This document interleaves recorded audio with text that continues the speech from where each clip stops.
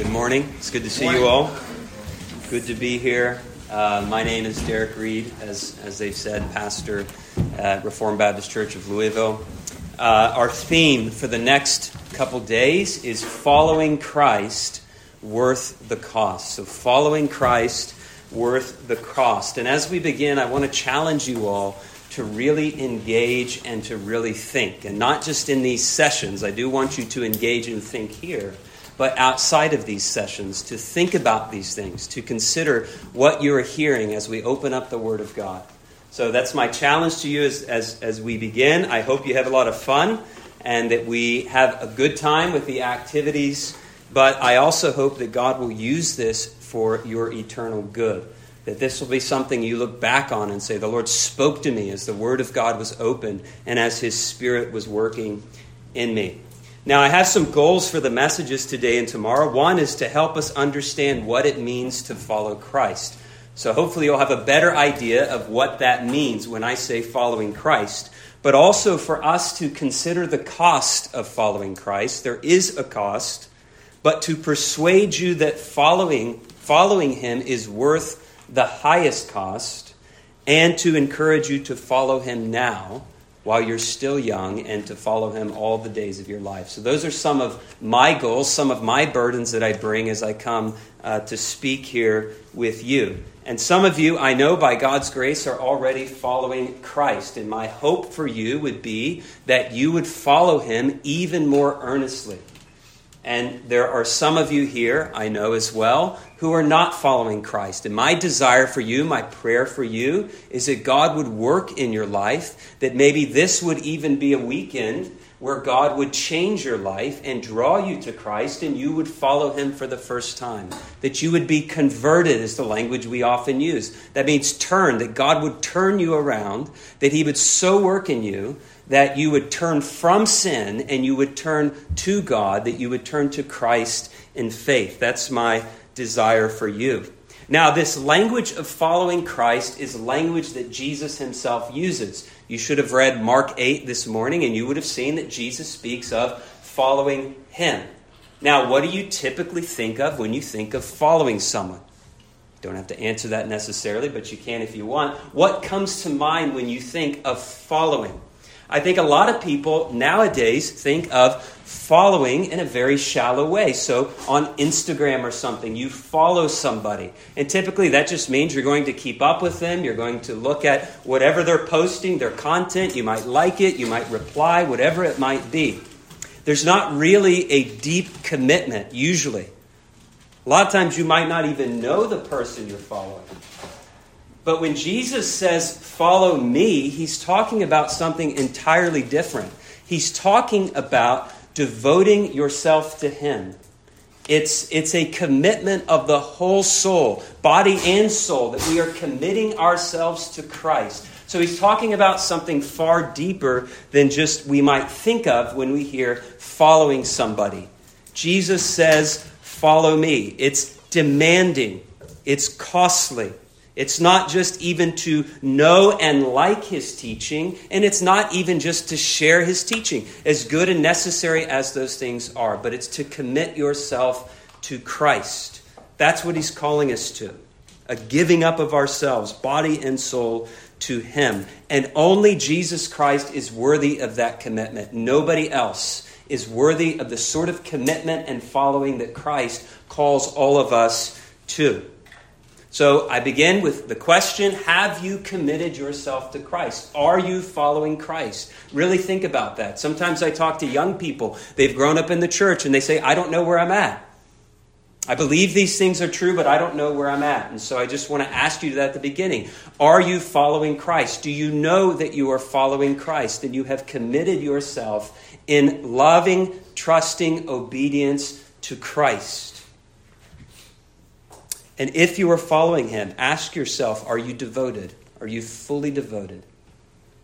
And if you're not here, I hope these words here of Christ as we open them up will be used. So in this first session, we're going to look at Mark 8, 27 to 34. I would encourage you to open, if you have a copy of the Scriptures. I do think there's some Bibles back there if you don't have one. I'm reading here out of the New King James Version. Mark 8, verses 27 to 34. What we're going to do in this first session is lay the foundation. In verse 34, we're going to get to the demanding call of Jesus to follow him, but we need to lay the foundation first. So that's this first session. There's some foundational work. I'm calling this message the central question. So let's begin. Mark 8, verse 27. Now Jesus and his disciples went out to the towns of Caesarea Philippi. And on the road he asked his disciples, saying to them, "Who do men say that I am?" So they answered, "John the Baptist. But others say Elijah, and others one of the prophets." He said to them, "But who do you say that I am?" Peter answered and said to him, "You are the Christ." Then he strictly warned them that they should tell no one about him. And he began to teach them that the Son of Man must suffer many things. He's speaking of himself there. He must suffer many things and be rejected by the elders and chief priests and scribes and be killed, and after 3 days rise again. He spoke this word openly. Then Peter took him aside and began to rebuke him. But when he had turned around and looked at his disciples, he rebuked Peter, saying, "Get behind me, Satan, for you are not mindful of the things of God, but the things of men."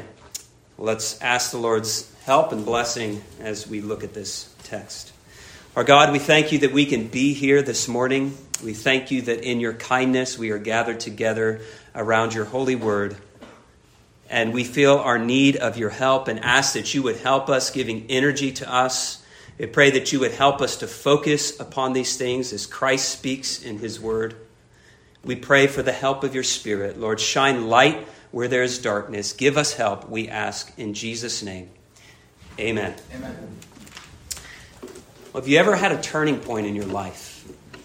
A point in your life where things were never the same after that. Maybe it was some experience that you had, whatever it might be. After that time, the course of your life had changed. Did that ever happen to you? A turning point in your life. I could tell you about several turning points in my life, and I will when I share my testimony on Sunday.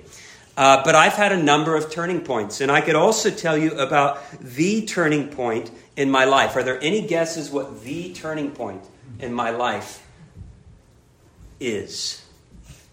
When you became a Christian? Yeah, when the Lord saved me. And for any believer, that's the turning point, when the Lord converts you and turns you and saves you by his grace. Well, Mark's gospel begins with a turning point in the life of Jesus. Mark doesn't have a Christmas narrative, as we would call it. It starts with Jesus bursting on the scene of history as a man who's about 30 years old, who had grown up in a town called Nazareth in pretty much obscurity. So he comes on the scene, and that's how Mark begins. Up to this point, living a quiet life, but now leaving Nazareth and coming into the wilderness. You could see that in Mark 1. We're not going to turn there right now. It's a turning point in the life of Jesus. That was the point that he began his public ministry. And from then on, we see him, the preaching and the teaching and the miracles, all of these things. But it began with Jesus leaving Nazareth, going to the wilderness, being baptized by John, and then anointed by the Holy Spirit. And the Father says, "This is my Son in whom I'm well pleased." And then immediately he's driven into the wilderness by the Spirit, and for 40 days he's tempted there. All of those events were a turning point in his life, beginning his public ministry, which lasted about 3 years. Well, now as we come to this text, we're at another turning point in Jesus' life, because his public ministry is winding down. It's coming to a close. And he is now setting his face toward Jerusalem. Jerusalem is the capital city where the temple was. And Jesus is setting his face there. And he knows exactly what waits for him there. Jerusalem is where Jesus is going to be rejected. He's going to be killed. He's going to the cross. And he knows all of this. He knows it's the Father's will. He's determined to do it. So here he has begun to set his face toward Jerusalem. Imagine that, you knowing exactly what would await you in a certain place. He knows that he must suffer many things. He must die, all of this, and yet he's going to Jerusalem. He's going to his suffering and to his death. That's the point that we have come here. So the public ministry is being largely put aside, and he's focusing now with his 12 disciples, his inner circle. He's focusing with them to prepare them for his departure. They have a lot left to learn. Well, in our text here, Jesus asked what I'm calling the central question. It's the central question of Mark's gospel, and it's simply, who is Jesus? Who is this Jesus of Nazareth that at the age of 30 went into the wilderness and began this remarkable public ministry? Peter responds with that great confession. He says, "You are the Christ. You are the Christ." And then Jesus begins to teach his disciples what must soon take place. And these are the things I want us to consider now. So it's the foundation, as I said, of verse 34. The central question is what we'll look at first. Who is Jesus? And then we'll consider what he must do. So first, the central question, and this is coming from verses 27 on to verse 30. They've come to the towns of Caesarea Philippi, Jesus and his disciples. If you look at verse 27, you see that. This is a pagan land, an unbelieving land. It's probably 100 miles or so north of Jerusalem, where Jesus is going to go. We read of nothing of great crowds gathering. If you read the Gospel of Mark or any of the Gospels, you'll read that often great crowds flocked to Jesus, and he was preaching and teaching. Well, we don't read anything about that now as they're in Caesarea Philippi. So it seems that Jesus and his disciples are taking something of a retreat. And Jesus has some alone time with his disciples, and he's going to press them. He's going to teach them now in private without the crowd thronging around them. The first lesson that he is going to teach his disciples, his students, his learners, that's what the word disciple means, a learner, a student. The first lesson is who he really is, his identity, his person, and what he must do. So he begins by asking the popular opinion. That's also in verse 27. What's the word on the street, he's saying? He says to his disciples, as they're there walking on the road, he says to them, who do people say that I am? Who do men say that I am? What is the opinion of people? And they were in a good position to answer this, because as Jesus was performing miracles and teaching, they would have been interacting with crowds, and they would have heard people and all the things that they were saying about who is this Jesus? Because he taught like nobody else. He taught with an authority that people recognized. They said, this is something different. He was healing people, casting out demons. So people were saying, this Jesus. They're talking about who he is. And people had opinions. And Jesus says, well, what are people saying about me? They answered that question in verse 28. They answered John the Baptist. But some say Elijah, and others one of the prophets. So there's a consensus that he is not just a great man and a holy man of God, but that he's a prophet. So they say maybe he's John the Baptist, risen from the dead. At this time, John the Baptist is dead. Maybe he's Elijah, who got caught up in the whirlwind. Maybe this is a reappearance of Elijah or one of the other Old Testament prophets. That's pretty remarkable for people to say this about Jesus. Now, obviously, these opinions are wrong. They were wrong about Jesus, but it's worth thinking about these opinions. People realize he was no ordinary man. He cannot be an ordinary man. So they're thinking, is he one of the prophets of old? Who is this man? Well, they were wrong. Even though remarkable, these were wrong. They fell miles short of who Jesus is. He's not a reappearance of one of the Old Testament prophets. He is far greater. He's infinitely greater than the greatest Old Testament prophets. He is a prophet, but he is far more. Those men were inspired men. They spoke by the Holy Spirit. When we read Elijah or anything in the scriptures, it's God speaking to us. Even though it might be Elijah or David who wrote it. They wrote by inspiration, but those were mere men who wrote those things. Jesus is no mere man. He's God's own Son. God in the flesh. It's beyond our ability to comprehend. Here is Jesus, the Son of God, the Christ. So these people fell entirely short of who Jesus is. Now, Jesus asked the second question. That was the comfortable question. What are other people saying? That's comfortable for me to ask you. What do people say? What do your parents say? What's the answer you know to be right in the Bible? But Jesus asked the uncomfortable question. He turns it on them. He says, what do you say? My disciples, what do you say? Who do you say that I am? What conclusion have you come to about my identity? That's the question he now puts to them in verse 29. Who do you say that I am?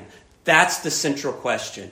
Who is Jesus? And this whole book, this Gospel of Mark, is trying to drive us to the right conclusion about who Jesus is. From the very beginning, you read chapter 1, verse 1 of Mark, the beginning of the gospel of Jesus Christ, the Son of God. It launches right into that. It's telling you right there, this is the gospel, the good news about Jesus, the Christ, the Son of God. And then you go on to chapter 4 where the disciples are in a boat and they're caught in this storm and Jesus stills the storm. He rebukes wind, he rebukes waves, and it's silent and it stops and they're afraid. And they ask, who can this be? That even the winds listen to him. The storm calms when he says to stop and be still. Again, it's the central question. Who can this be? It's the creator of all of these things. And then at the very end, when Jesus is crucified, there is a Roman centurion who cries out, truly this man was the Son of God. That's in Mark 15:39. An unbeliever, but he was there witnessing Jesus, breathing his last, saying, it is finished. And he says, this was the Son of God. That's the central question then of Mark, woven throughout the whole gospel. So I want you to keep that in mind, but especially to ask that of yourself. Who is this Jesus? Because it's not enough to know what others say. It's not enough to know what I say. Not enough to know what your friends here say. What your chaperones say. What your parents say. It's not enough to know what other people say about Jesus. The question is, who do you say that Jesus is? I want to confront you with that at the very beginning. And I want you to really think about that. Who do you say that Jesus is? I'm sure you could give me the textbook answers. But who do you say that Jesus is? Some of you could probably stand up here and finish my sermon. But have you really considered who is Jesus to you? Who is he? So Mark writes to convince us of this, that we might answer as Peter does, you are the Christ, Jesus. In Matthew 16, Matthew also records this event. He records a bit fuller statement of Jesus. You are the Christ, of Peter saying to Jesus, you are the Christ, the Son of the living God. God had revealed that to Peter. He knew who Jesus was, no mere man. Now, at this point, I really wrestled, how do I deal with this? I want to deal helpfully with who is Jesus and with this confession of Peter, you are the Christ. I could get into some technical things, but I'm not going to do that.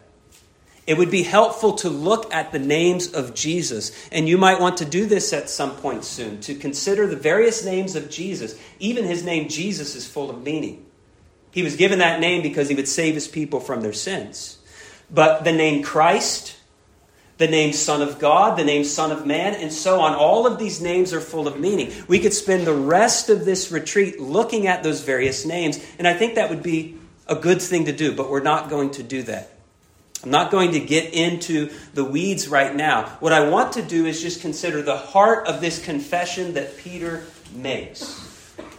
At the heart, he is saying, when he's saying, you are the Christ, you are the Messiah, you are the anointed one, that's what Christ or Messiah means. What he's saying is, you are the one that God promised long ago. You are the fulfillment of all of the ancient promises that God made to his people to send a Savior. That's at the heart of it. He's saying, you're not just a prophet. Yes, you're a great preacher and teacher. You're not just a great healer. You are the Savior that we have been waiting for. You are the one and only Savior, the only Redeemer and Deliverer of man. That's at the heart of what he is saying.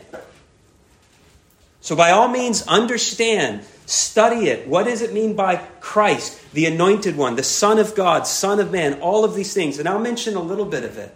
But that's at the heart of what he's saying. You are the promised Savior. Do you know where we find the first gospel promise in the Scriptures? Gospel means good news. Many of you know that probably. It means good news. Where do we have the first good news in the Scriptures announced to us? Anyone know? Genesis 1. Genesis 1, well, it is good news. In the beginning, God created. But after the fall, yes. So there's a promise in Genesis 3. So we have creation in Genesis 1. Genesis 3, we have the fall. Man fell into sin. And almost right after that, God gives a promise. Why don't you turn to Genesis chapter 3 at the very beginning of the Bible.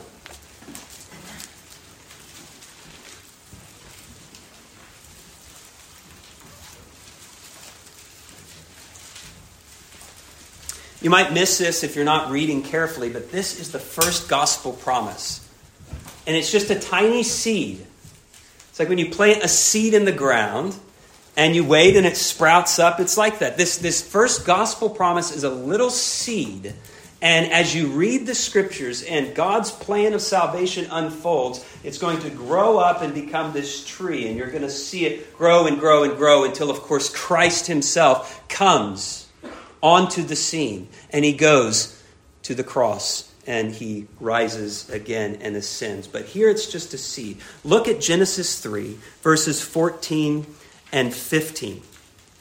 The Lord is saying to the serpent who deceived them, the devil, says, because you've done this, you are cursed more than all the cattle and more than every beast of the field. On your belly you shall go, and you shall eat dust all the days of your life. And then this is the promise.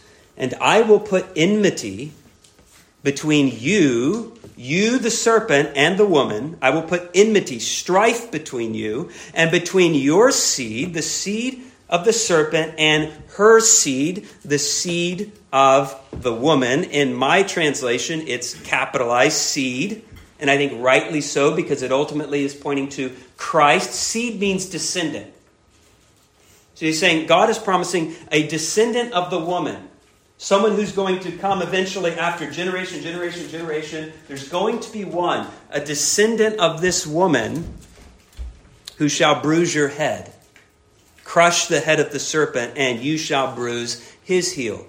He'll be injured, but he's going to crush the head of the serpent. You might just miss that if you're reading quickly, but that is a gospel promise. God is saying, I'm going to send. There's going to be a deliverer, one to crush the head of the serpent, the ancient serpent, the devil, who deceived our first parents and tempted them into sin and rebellion against God. God is saying, I'm sending someone, and he will be a man, and yet no mere man, for he is truly and fully God, and he will crush the head of the serpent. So there you have it. Peter is saying, I'm not saying he had this in mind, but what Peter is essentially confessing is, you are the one promised all the way back in Genesis 3. And you can look at all the various promises of the Old Testament. He's saying, you are the fulfillment of these promises. You're the Savior that we have been waiting for, the only Savior of sinners. So who is Jesus? That's the central question. And now is the time to wrestle with that question. Really wrestle with that question. Think about these things carefully and prayerfully. What does the Bible say about him? He is fully and truly man, and yet fully and truly God. He is the one mediator between God and man, to make man right with God, that we might have peace with God. There's no other mediator. He alone is the Savior. He is the Redeemer of sinners. And on we could go. But what do you say? What do you say about Jesus? Who is Jesus? The central question. But I want us, secondly, to consider what Jesus must do. Because immediately when he deals with this question of who he is, and Peter makes this great confession, he immediately begins to teach them what he must do. So let's look at that, what Jesus must do. So if we were looking at what we call his person and asking who is he, now we're looking at his work, his redeeming work. And that language of redemption is purchase. He's going to purchase a people, and the cost will be his own blood. He's going to set them free. But what he must do now, he gives this grim prediction, but it is a glorious prediction about the Son of Man. The Son of Man. That is one of Jesus' favorite titles for himself. When Jesus wanted to talk about himself, he often referred to himself as the Son of Man. Not the Son of God, not the Christ, but the Son of Man. And he did that, of course, for a very good reason. This was the way he liked to speak of himself. And as with the name Christ, we're going to pass over many details that we could look into about this rich name of Jesus, the Son of Man. I do want to clear up one misconception about it, though. Because you might think, okay, Jesus is Son of God and Son of Man. And I also know that the Bible teaches that Jesus is fully and truly God, and he's fully and truly man. 100% God, 100% man. It's not 50-50. So we say he's Son of God, Son of Man. So we tend to think Son of God, that's emphasizing his deity, his divinity, that he's God. So Son of Man must be emphasizing that he's a man. Well, that's not exactly right. If you study it out, the term Son of Man is an exalted title that points to the fact that he is God. So that's what it is, an exalted title. And I'll just mention this. It comes from Daniel 7.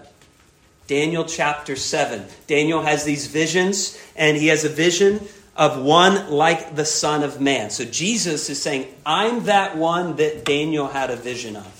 One like the Son of Man coming with the clouds of heaven. Listen to these words carefully from Daniel 7.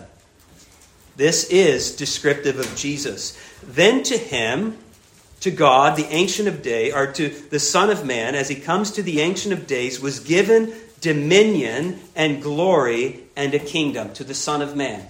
Dominion, glory, and a kingdom. He's a king, a glorious king. So that all peoples, nations, and languages should serve him. All peoples, all nations and languages should serve him. His dominion is an everlasting dominion which shall not pass away, and his kingdom the one which shall not be destroyed. So you see what Jesus is saying. He's saying, it's a somewhat veiled way to do it, but he's saying, in calling himself the Son of Man, I'm that one that Daniel spoke of. The eternal king who will rule over all peoples and nations. So this is clearly speaking of Jesus' divinity, that he is God, the eternal king of all creation. Now just think about this.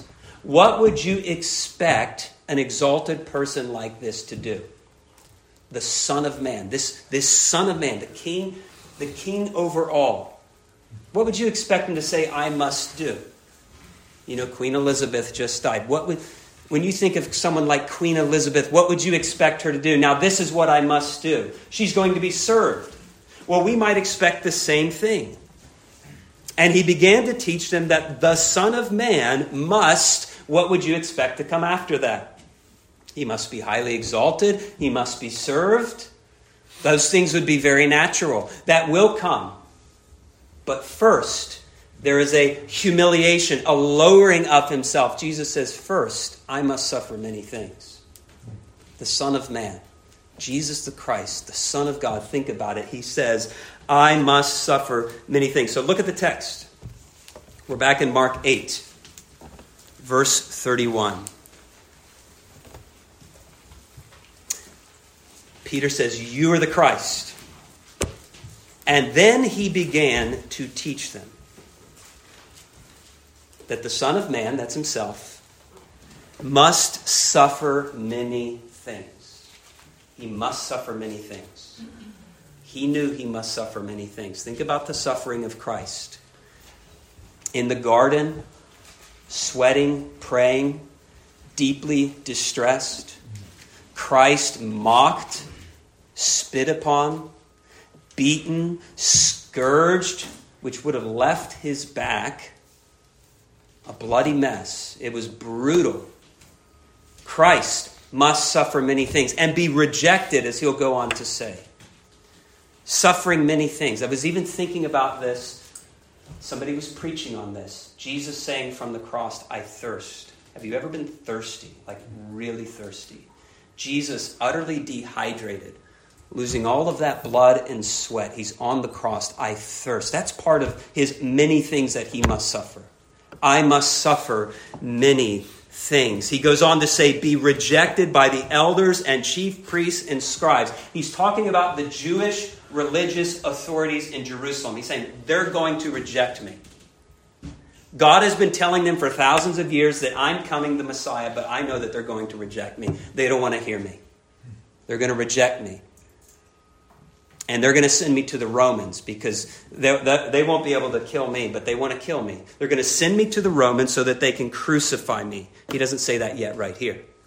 But he says they're going to reject me. And then he says, and then I will be killed. That's the grim part. That's all grim. But then he does say, and after 3 days, rise again. He's going to rise from the grave. So this is this prediction that Jesus gives. I want us to look at this a little more carefully. Notice first, Jesus says he began. Mark tells us that Jesus began to teach them. He began to teach them. This is a turning point in his instruction too. A new course of instruction. Like I said, he's focusing on teaching these disciples, his band of 12 followers, about what's going to happen. This is going to shock them. And they're going to stumble when this happens. But he wants to prepare them. He began to teach them. This wasn't just a one-time thing. He's going to teach them what must happen to him. It's even more clear when we look at Matthew, because Matthew, there's the great confession of Peter, you are the Christ, and then we read in Matthew 16:21, from that time, after Peter's confession, Jesus began to show his disciples that he must go to Jerusalem, suffer many things, and so on. So this was a turning point. All right, you've confessed me as the Christ, let me now tell you what I have to do. Because they didn't understand. They didn't know. In fact, look at verse 30. It's odd. Jesus strictly warned them that they should tell no one about him. You read that and say, wait a second. I thought I'm supposed to tell people about Jesus. You are. But right now, they did not know what it meant that Jesus was the Christ. They had misconceptions. They thought maybe he was going to be some political ruler, a king that would deliver them from Roman rule. Jesus first needed them to understand, no, I have to suffer and die. They're not going to understand that. We'll see that in Peter's reaction too. So he started to teach them. It's a new course of instruction over and over and over. Not just one time. They needed to hear it again and again. Patient instruction. Jesus is saying, this is what must happen to me. I'm going to suffer. I have to suffer. It must happen. So he's teaching them. And you'll see in chapter 9 of Mark, if you continue reading in Mark, another prediction of his death and resurrection. If you come to chapter 10, there is again another prediction of his death and resurrection. So he's going to start telling them more clearly what will happen of him. It's not that he's never said it, but now he's speaking openly, as we have in our text in verse 32. He said this word openly, clearly, plainly, without it's just no beating around the bush. He's saying, looking in their eyes, I must suffer. This is what has to happen to me. These were hard truths for them. Now, I do want to ask this question. How did Jesus go about teaching them? Any thoughts? What did Jesus do to teach them? How did he go about that? To show them that he must suffer. Let me tell you what he did. Primarily, he was taking them to the Scriptures and showing them. Their Bible at the time, the Scripture, was the Old Testament. That's what they had. That's the revelation they had. He was taking them to the Old Testament and saying, here, here, and here, it is written of me that I must suffer. these things must happen. I must be rejected, and so on. He began to, note the language, teach them. He began to teach them, not just say to them. It's not that he's not just announcing this, but he's teaching them. Matthew says he began to show them. That's a different verb, which means he's using reasoning and evidence to show them. Here. Look at this text in the Old Testament. Go back to Genesis 3. Of course, they didn't have chapter divisions then, but Jesus would have said that promise back in the garden about the seed who would crush the head of the serpent. He's teaching them. He's saying, that is fulfilled in me. He shall bruise, my heel shall be bruised. I'm going to suffer. So does that make sense? Jesus is teaching them. He's showing them what must happen. He's going to the Scriptures and he's showing them. And there's an important lesson here, because the Old Testament is full of Christ. It's full of Christ. There can be this misconception that Christ is in the New Testament, but he's not in the Old Testament. But when Jesus himself wanted to tell people about himself and what he must do, he went back to the Scriptures and he showed them over and over all of these things. In all of the Scriptures, he was able to show them things that were about him. The Old Testament, at its center, is about Christ, whom God was sending to save his people from their sins. So, don't fall into the trap of just reading the New Testament. You need to know the Old Testament and all of it. It's all God's Word.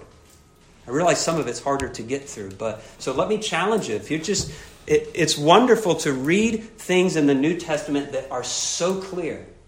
Because it's not just that seed like I mentioned. It's the tree in full bloom and you see it in all of its clarity. And we're so blessed to have that clear revelation of God's plan of salvation. But go to the Old Testament. It's the foundation. And Christ is there in the Old Testament. But read the Old Testament with the lens of the New Testament. Don't read the Old Testament as if the New Testament has not been given to us by God. Now, look at this next. We saw Jesus began to teach them, and he was teaching them from the Scriptures, but then he speaks about what must happen. There's necessity here. We could say Jesus began to say, it's necessary for me to suffer and to be rejected and to die. There's necessity. Why? That's the question I want to ask now. So let's think. Why must Jesus suffer and be rejected and die and rise again? Why does he speak of necessity? Let me just mention a few things. First of all, it's written, like I just said. God wrote it in his word. He said these things must happen. If God has said something must happen, it must happen. God has said his Son must come into this world and suffer many things. So it must happen. So Jesus knows if Scripture is going to be fulfilled, and it will be fulfilled because God is faithful to all of his promises, then it must happen. Do any texts come to mind besides Genesis 3 that are really clear in the Old Testament about the suffering of Christ? I mean, you would think that you're just at the foot of the cross almost reading this. Isaiah 53? You were going to say that. Good. Isaiah. So much in Isaiah. You're just amazed. God is revealing this to him. Listen to these words, Isaiah 53, about the suffering servant of the Lord. That's Christ. But this was written roughly 700 years before the birth of Christ. He was wounded for our transgressions.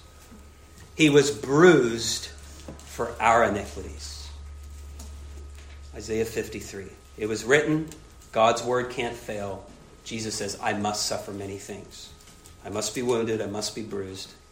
Not for my sins, but Jesus says, for the iniquity of others. Secondly, Christ must suffer, be rejected and killed, and rise again, because he has a mission that can't be completed without it. God has sent him. The Father has sent the Son into the world on a mission to redeem sinners, to save sinners, to set them free from their bondage by paying a price. And no price short of his own life would actually be enough to set sinners free from their bondage to sin. So he has a mission Just like if I were to look at you and say, hey, I need you to do this. You need to do this. Complete it. And this is what has to happen in order to complete your mission for which I've sent you. You're going to say, I have to do this. Jesus has a mission. And if it's going to be completed, he must suffer, die, rise again. All of these things. So there's another reason why he must do these things. Jesus was about his Father's business. Jesus said, not my will, but your will be done. And that's something just to step back and praise God and just be in wonder of Christ, who is going to do the Father's will all the way to the bitter end, which was his own death on the cross. And not just the pain and the agony of that, which is unimaginable, but the fact that he's going to bear the wrath of God for sins he did not commit. He was so committed and determined to do his Father's will. He said, it's my food and drink, essentially. I'm paraphrasing, but he told his disciples, it is my food and drink to do my Father's will. That's why I'm here. I must do these things. Nobody's going to persuade me. Peter tried to persuade him. Jesus, spare yourself. That's what we see here. Go ahead and look at it, actually. He spoke the word openly. Peter took him aside, began to rebuke him. When we read in Matthew 16, we read there that Peter is saying, far be it from you, Jesus, that this should happen. You suffer, die, be rejected. No, he's saying it's just inconceivable. But Jesus is saying it must happen. The devil tried to persuade Jesus too, tempting him and saying, hey, Jesus, seek glory, seek the crown without the suffering and the cross. But Jesus wouldn't be persuaded. He says, I must be about my Father's business. He sent me into this world with a mission to save sinners. So therefore, I must suffer many things, be rejected, and I must die. So it's written that these things must take place, so therefore they must. God has given this mission to his Son, and he must complete it. He must be obedient to the point of death, even the death of the cross, as we read in Philippians 2:8. And then here's a third reason why Jesus says, I must. Third, we look at this necessity from the perspective of our need. All of these things were necessary to secure our salvation. Because we are so needy. And if you don't understand sin and how it's an offense against God, and even one sin that we might consider small would be enough to make you not just guilty, but condemned in God's sight, deserving of death and of his wrath and curse forever. If you don't understand that, then you'll say, this is extreme. Why did this need to happen? Why did God's own Son have to suffer many things and die? But because of our need, of our condition as sinners, all of these things are necessary. It was necessary for Jesus to go through all of this. There's no other way to save sinners but for Jesus to go to the cross and to be wounded for their transgressions, to breathe his last, to be in a tomb, and then to rise victorious. To have those sins placed on him, paid for in full on the cross, as it were, taken to the tomb with him, and then him rising without them. So that we can have life and salvation through him and in him and peace with God. All of this is necessary. There needed to be a lamb, the Lamb of God who takes away the sin of the world. That's what John the Baptist said. He said, you see Jesus? There's the Lamb of God who takes away the sin of the world. Read about all those Old Testament sacrifices. They all point to Jesus. Of a lamb, capital L, who would shed his own blood and be a substitution. That means standing in our place, taking the penalty we deserve. He's the Lamb of God who takes away the sins of the world. All of this was necessary to save us. What about the resurrection, though? We might say, of course it was necessary that he must die on the cross. But if there's no resurrection, then what we're doing here this morning doesn't matter. That's what Paul says. He says it's futile. Your faith is empty. You're wasting your time. And if Christ is still dead, then he's not Lord. He's not Savior. He's not who he said he was. But he's risen from the dead. And therefore there is hope for needy sinners. There's hope for each one of you, for me, for all of us, that we can be right with God and have life because of the resurrection. So the must here is also the resurrection. He must die again. He must rise again after dying. Because if he didn't, no hope. So he began to teach his disciples these things. Peter didn't like it, took him aside, had a little chat with Jesus, rebuked him. And Jesus turned right around and rebuked him. Turned around, he first looked at his disciples and he rebuked Peter, saying, "Get behind me, Satan." I mean, Peter was just way up here. You were the Christ. And now he's rebuking Jesus because he doesn't understand. In his mind, Jesus, you're the Christ and you're saying you must suffer? He's like, it doesn't make sense to me. He says, "Get behind me, Satan, for you are not mindful of the things of God, but the things of men." That's key. And we're ending with that thought. Jesus says, you are not mindful, Peter, of the things of God, but the things of men. So Peter had his mind on the things of man, and that's why he couldn't understand this. And that's why he's saying, Jesus, spare yourself. But Jesus had his mind firmly fixed on the things of God, the will of the Father, the mission that he had been given by the Father. And he says, these things have to happen. These things must take place. What if Jesus had listened to Peter? Just think about that. Peter saying, don't do it. Spare yourself. There's another way. If Jesus had listened to Peter, there would again be no hope for us. If Jesus had spared himself, there would be no salvation. No way for any of us to be right with God. No way for us to have everlasting life. No hope. So we praise God that Jesus rebuked Peter and said, get behind me, Satan. I've got my face set like a flint toward Jerusalem. I'm going to that cross. I'm going to finish my work. I'm going to save sinners. God did not spare his own son, but delivered him up for us all.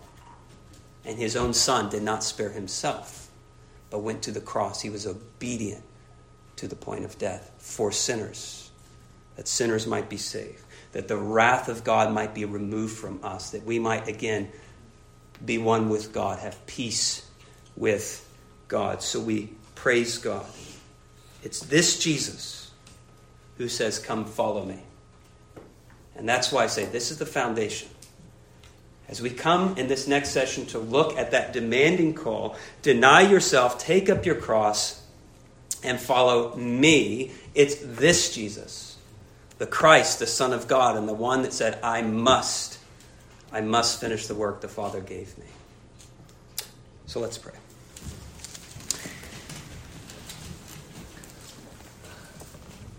Lord, we thank you for these moments to spend in your word. Thank you for Christ. Lord, we thank you that you so loved the world that you gave your only Son, and that whoever believes in him shall not perish but have everlasting life. We thank you for this gospel. We thank you for all of the promises in the Old Testament. And we thank you that they're all fulfilled in Christ. Lord, give us understanding. Pray for each one here. Lord, we ask that every heart would be opened as the seed is scattered now and as it continues to be scattered, the seed of your word. We pray that the enemy would not pluck it up, but we pray that hearts would be prepared to receive it.